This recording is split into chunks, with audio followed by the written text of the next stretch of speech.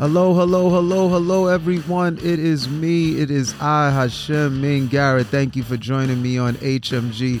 As I always like to do before we get started, first thing we always got to do is cut it, DJ. How's everybody doing? Listen, man, I'm just happy. I'm just grateful. I'm appreciative, So I want to just put that out there. I hope everyone is doing well, right? Happiness is a state of mind. It comes and it goes, right? But gratefulness and being appreciative of what we have, that's important. It's all about perspective, right? They say your attitude will determine your altitude, your attitude, brother, sister. Listen, today I have something that I want to kind of just speak upon, get off my chest. For all of my 5 listeners, no, I think it's 4. Last time I checked, I think I have 4, and I appreciate you. I don't know who you are, but I thank you. Listen, so again, this is Hashem Min Garrett, host of HMG podcast, going strong for a few episodes now. And for those who are just listening for the first time, I am a dad. I am a motivational speaker, coach, whatever you want to call it, right? I've been out here doing lectures for a long time. And I remember when I first got started doing these lectures, inspiring and really trying to be honest with you, scare kids, right? I wanted to inform them about the causes of violence. I wanted to share with them about, my journey of getting shot and getting paralyzed, and wanted to make sure they understood what a spinal cord injury was, right? An SCI, spinal cord injury. And that was kind of like the mission, right? Really wanting to just share my story. Everybody's, you should tell your story. And part of the story was to scare kids, right? I grew up in New York City, and they had a program called Scared Straight. I think it's still on, certain cable stations. You can find it. And it was all about taking kids who are wayward or bad or at risk, and, send them to jail and let them see what that's like, right? And have inmates yell at them. And so I remember as a kid, I went to a Scared Straight program. I was in middle school, probably like in the 7th, 8th grade.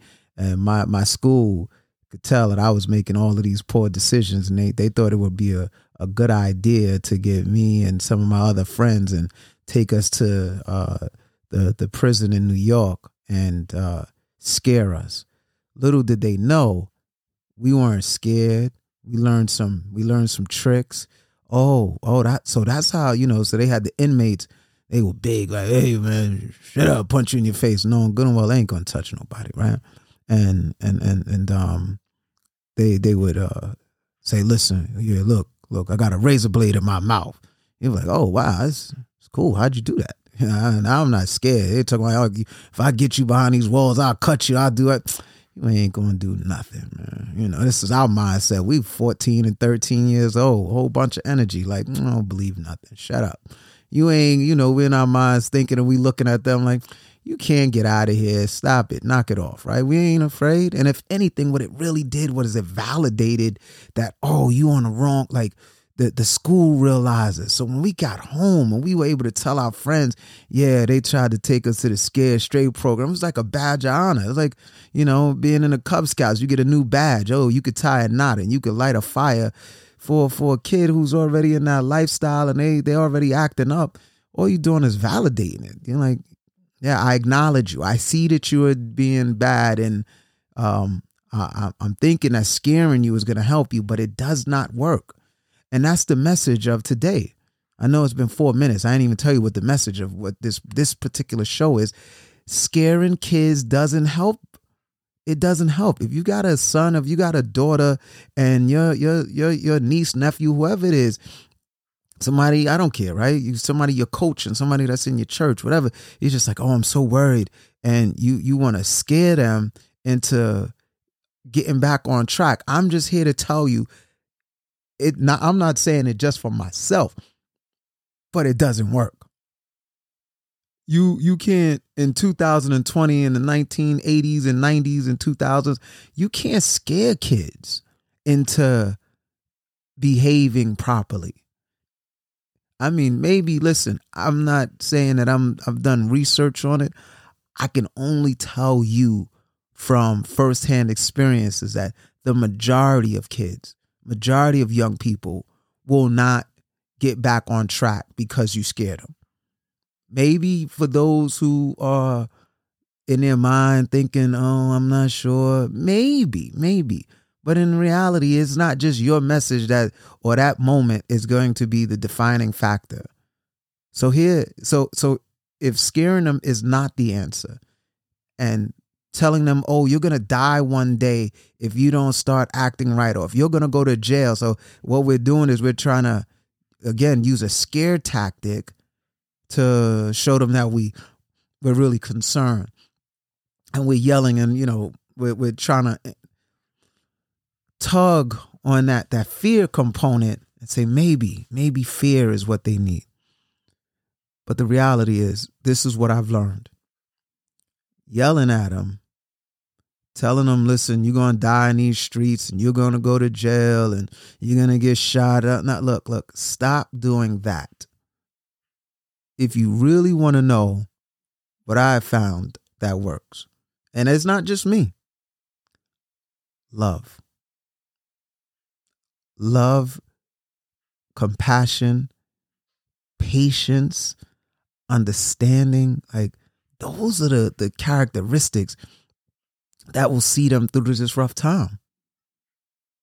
And I know you go, well, listen, this is somebody that I love, and time is of the essence, and I don't have time. I'm worried. I think something bad is gonna happen.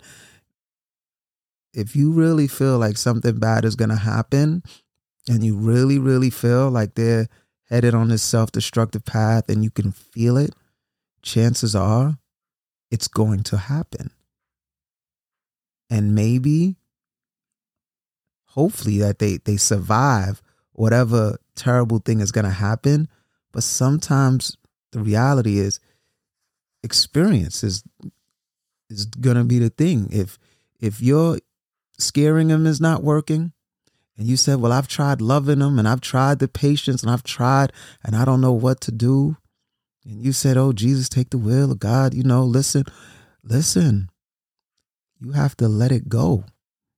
Because if position A of scaring is not working, and you feel like position B of loving them is not working, and that's why we throw that patience in there, because it takes time. And so don't ever think that, well, I'm loving them and it's not working, so I gotta try yelling, and I gotta try the scare tactic, and I gotta try to, threaten them with, death in jail and bad. Maybe that's gonna be the answer. That's not going to be the answer. If anything, that's just pushing them further down that hole or down that path that they're already on. In 2022, right? Let's just kind of keep this in perspective. Let's think about the world that we live in for a second. When a child goes to school, any child who goes to school, they have lockdown drills. Now, a lot of them, granted, don't take this stuff serious, but the reality is there are some who really do. But the truth of the matter is, a lot of our young people live in perpetual fear. Fear is always looming. It's okay, today let's pretend, let's be careful. We have to, do a mock scenario just in case somebody tries to kill us today. That's the reality. The reality is they are coming out of a global pandemic where millions of people died. That's the reality. The reality is opioid abuse is at an all-time high, right? Like in certain communities, people are passing left and right, and they see that.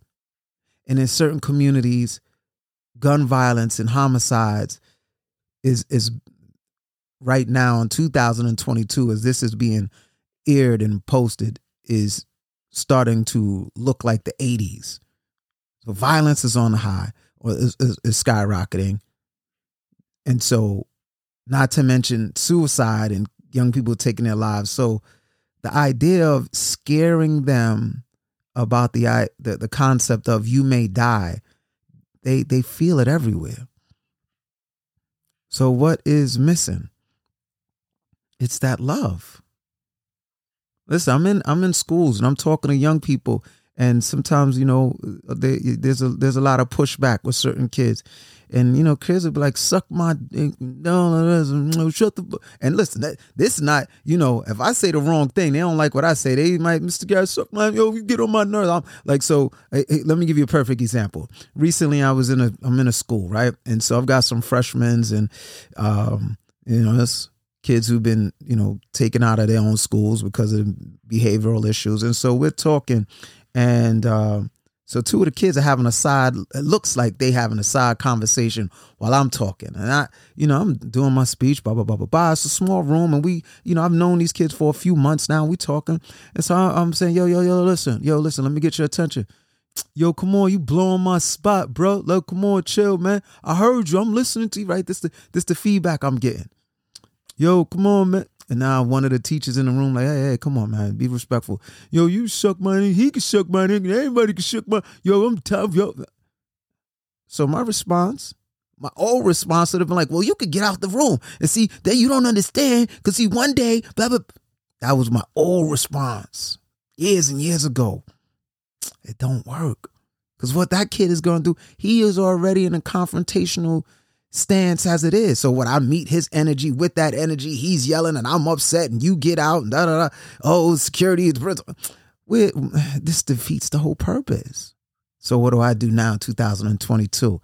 Right? I'm in the middle of my speech. I got some of my students, they giving me 125% undivided attention. So it's those two over there in the background who are talking, and I'm like, nah, I need all eyes on deck. Everybody, ears open, mouth shut, right? So when I get that pushback, so what do? Yo, and I see the tension. I just tell them, listen, you know I love you, right? What? There's no more talking now. Oh, no, Mr. You know I love you, though. Me and you, we didn't have conversations one-on-one because you build that rapport. And there's times, they're like, I don't want to talk. But listen, you just know I love you. And the other students sitting over here, you know I love you. Now, I'm not waiting for them to say it back. I just need to pour that on them. I love you. See, my love is going to always trump your anger. My love will always trump that feeling. Listen, light and dark can't exist in the same place. No, love covers all. Covers all. That understanding. I understand where you at, kid. I get it. And I just want you to know I love you. And guess what? When he leaves that classroom, when he left that classroom, same kid who give me the pushback. Yo, Mr. G, have a good day, Mr. G. You know I love you, man. Listen, and he not telling me he loved me, but he knows. He knows. And it's important that he knows, and these young people know that, listen, I'm there for you. And you giving me that kind of attitude is not going to make me stop loving you. And they go, but it usually works, though. Usually when I growl and I puff up, the adults, some of them, they run. And some of them just stick around. And those are the ones that stick around. You done just broke through. And I know that moment may not be the last, because they're going through a lot. And I pray that I'm blessed to be here, to be with them, to say, don't know how, but he did it. He made a way. Not me. I'm just a vehicle, I'm just a vessel. And so that's the message that I just want to share. I know it's not easy. I was blessed with I had two grandmothers, but my paternal grandmother, she was an amazing, amazing lady. Her name was Mother Dear. That's what we all affectionately called her. Her grandchildren called her that. The neighborhood called her. We affectionately, she was loved, and she loved people. She didn't care if you were a blue collar, white collar, drug dealer, drug user. She loved you. And if she had food in her kitchen and you knocked on her door, she fed you. And she was that example for me of just loving on people, man. Just being kind to people, not judging people, you know. Sometimes we don't always know the full picture of what people are going through. And sometimes we see a person where they're at and we don't realize they may not always be where you see them. So today you see somebody who's clean shaven and they look good. Listen, who knows? 6 months, they could be somebody who is unrecognizable. Like, oh my gosh, this person is on drugs. Or look at what they went through and disease. You never know. And then you could be looking at somebody and today you're like, man, this is the local, alcoholic and the local drug dealer and the local this. And he's just a pariah on the neighborhood. Nobody wants to be around. That person turn around and get a full-time job and a career and a family. And you're like, that was Dave the dope fiend? That was the guy who was on drugs? And look at, oh my gosh, that was that person? I don't know how, but he did it. God makes a way, man. And so that's just a reminder. Just be patient and love on them. And you feed them. Feed them food, feed them that positive words, and just say, you know what? I'm not going to scare you to getting back on track. I'm just going to tell you, I know you can do it. That's one of the things my grandmother, mother there, she was famous for saying, Boop, you okay, Boop? Like, I don't know, man. I'm just here to tell you it works. Be patient. And even when they go off the wrong track and you worried about them, if you're a believing person and you pray, then you just trust that God will get them back on track. And you believe that. And so I know we want to be a lifesaver, and I'm not talking about the candy, I know we want to be a lifesaver and we want to help people and we want to help. Sometimes the biggest help we can be to a person is just be patient and be understanding and love them and be kind to them and try not to be so judgmental. And so for those people who are working with anybody, somebody who's thinking about, I want to, just even flirt with the idea of they want to donate their time to work with young people, just understand, be patient. When you get those moments of them giving you a whole bunch of attitude, try not to take it personal. And when you do find that you took it personal that day, make sure the next time you come back, you learn from that experience and go, that's not the way. And I know you'll get those people who will tell you, nah, that don't work. It's some of these kids and some of these kids. Some of those people who are saying those things, they shouldn't be working around kids. Maybe their time is up. Maybe they're burnt out. Maybe they're overwhelmed. Maybe they've never had an opportunity to work with kids and work with people who are going. And it's not just kids. I don't like to keep using the word like it's just children. It's just all people. Got to be patient. Got to be understanding. And when you can't figure out what else you can do, and you feel like you're overwhelmed and you just feel like, I don't know what else, you can do. Just pray on it. Prayer is powerful. And you pray for the person in the process of still loving them. But you don't open up your door to somebody and say, okay, well, I heard on this podcast that you're just supposed to love and do all the trying to, but you still make sure you lock your door now. Because grandma, she was feeding them, but she was like, okay, Boop, you got to go now. Yep, you okay. And they left. She wasn't like, oh, well, you could stay here for the night. No. I fed you. I listened to you, and they knew, okay, I'm leaving now. And so I say that to just be a reminder, like, be mindful, right? Don't expose yourself to a place where you are vulnerable, where somebody can take advantage of you. Don't let everybody in your home. You have to have a certain amount of discretion. But the goal and the message today is don't use fear. Don't think scaring them. Don't think, oh, well, I'm going to tell them my horrific story and watch my horrific story is going to be the thing that's going to get them to not do the drinking and drive. And I'm going to come show them that I'm in a wheelchair. I'm going to show them this horrific thing. It don't work for everybody. Just remind them that you love them. You can tell them your story. You can tell them what happened to you.